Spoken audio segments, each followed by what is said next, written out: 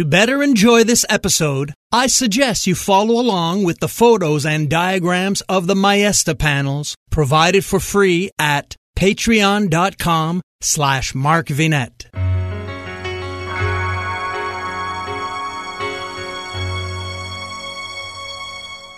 Welcome back to the History of North America Extra. I'm Mark Vinet. The Maesta Panels, Chapter 9, Part 2. Umberto regained their attention and resumed his teachings. Creating this huge 5-meter-high altarpiece was an arduous undertaking. Before painting, it was assembled from many wood panels bonded together.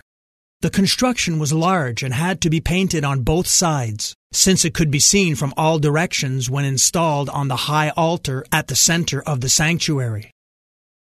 Duccio used tempera paint made from finely ground dry pigments, egg yolk, and water, a permanent, fast-drying painting medium.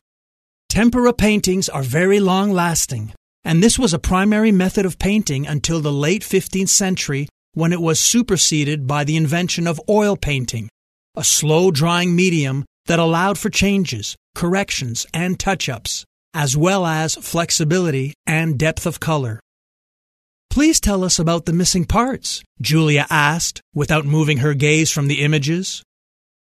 "Well," shrugging as he prepared to explain, "the altarpiece remained in place until the early 18th century, when it was dismantled in order to distribute the pieces between two altars.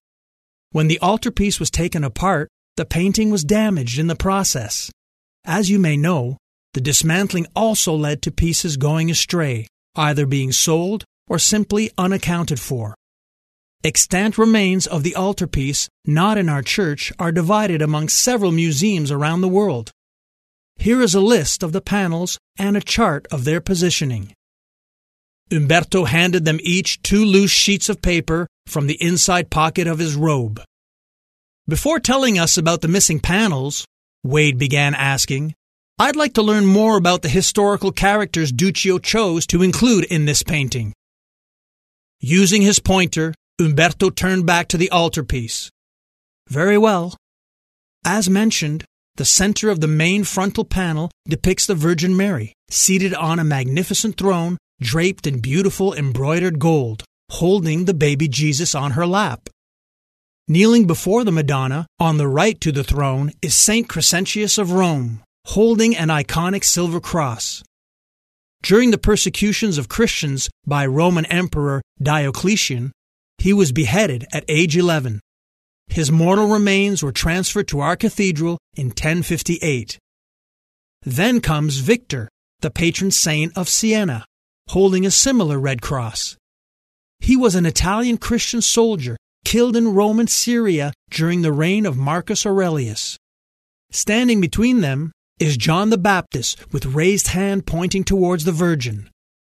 After him is St. Peter with a book, and St. Agnes of Rome holding a medallion inscribed with a lamb, as the Latin word for lamb is Agnus. Umberto pivoted to the left side of the painting, directing his red laser beam to another of the city's patron saints kneeling in the foreground. "This is Bishop Ancinous, called the Baptizer, who used to christen the inhabitants of Siena and was tortured and beheaded by order of Diocletian." The priest solemnly lowered his head, made a sign of the cross, and upon completion, kissed the tip of his fingers. Next to him is the 4th and final patron saint of our fair city, Sabinus. Duccio represents this martyred bishop on his knees, grasping a bright red cross with both hands. "Why is his crucifix bright red?" asked Julia. "Actually, he is holding a cross, not a crucifix. A crucifix is a representation of a cross with a figure of Jesus on it. As for the bright color of the cross, it is simply to distinguish it from the darker red color of the background robe.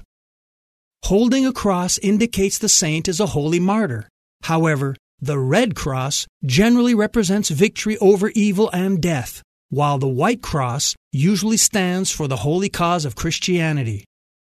The erudite priest signaled his need for a brief pause as he wiped his brow with a lily-white handkerchief. He was not fading. Instead, he seemed re-energized by the purposeful attentiveness of his tiny audience. "Now," he resumed, "this is John the Evangelist," pointing to a bearded old man holding a book, standing between Ancinous and Sabinus. Next to him is St. Paul with the sword of his martyrdom, and St. Catherine of Alexandria holding a martyr's palm branch. Above the row of angels on each side of the Madonna runs a frieze depicting half-length figures of Christ's apostles. Above the apostles are pictorials that focus on Mary's life, while the crowning panels depict angels with Christ at the center. Throughout this fascinating and vivid presentation, Julia and Wade listened, analyzed the artwork, and often referred to the paper notes given to them by the knowledgeable churchman.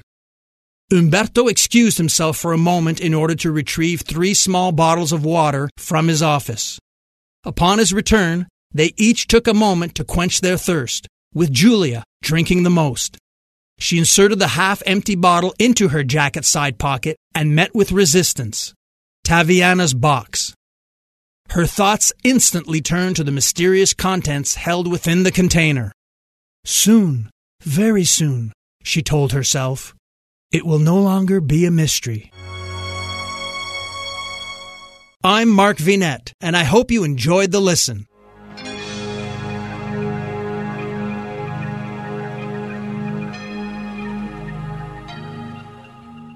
Doctors endorse it, nutritionists recommend it, and customers love it. Calotren Healthy Weight Loss. Ron in Texas lost 35 pounds. Marie in Pennsylvania lost 117 pounds with Calotren. Diane not only lost weight, but she also found relief from arthritis. Lynn lost over 45 pounds. Calotren contains collagen, the most abundant protein naturally occurring in the human body, which decreases as we age. Taking Calotren promotes better sleep, more energy, less joint pain, and best of all, weight loss. Calotren has an amazing 86% success rate with their 90-day supply. And this week, take advantage of their President's Day sale. Buy the 90-day supply and get an extra month free plus free shipping. Ordering is so easy. Just text the word HISTORY to the code 30605 and we'll send you a link to this special offer. Again, text HISTORY, that's HISTORY, using the code 30605.